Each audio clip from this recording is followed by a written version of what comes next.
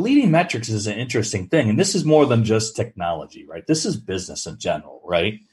Thinking about what metrics are really important to your business. Now, we're ending 2020, right? What a crazy year. It's just been one of those years where you just couldn't plan for all the things that got in your way as you're driving forward.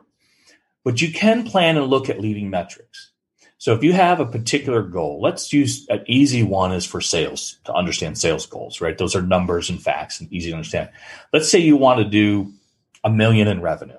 Well, if I'm not tracking what I'm doing all the way up to that million with some key metrics, all I'm going to know at the end, whether I hit that number or not, I'm not going to be able to change course, look at things. So if my outcome is that revenue target, what are the metrics I'm going to look at daily, monthly, weekly, to make sure that I'm getting to that? Is that salespeople activity? Is that market conditions?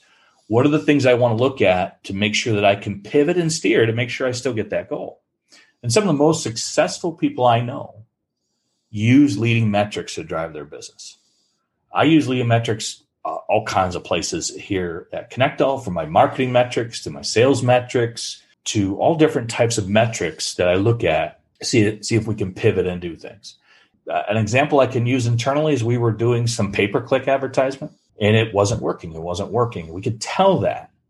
So we made some changes, some shifts. We went and we failed a little bit here and there, right? But we learned from that. And now we're doing really great with our pay-per-click campaigns. But if I had waited to say, hey, let's do pay-per-click, and somebody went and did it, and I realized I just spent a bunch of money to hit my goals, I would have never been successful at it. So those are leading metrics. They could be anything in any business. It depends on the company, right?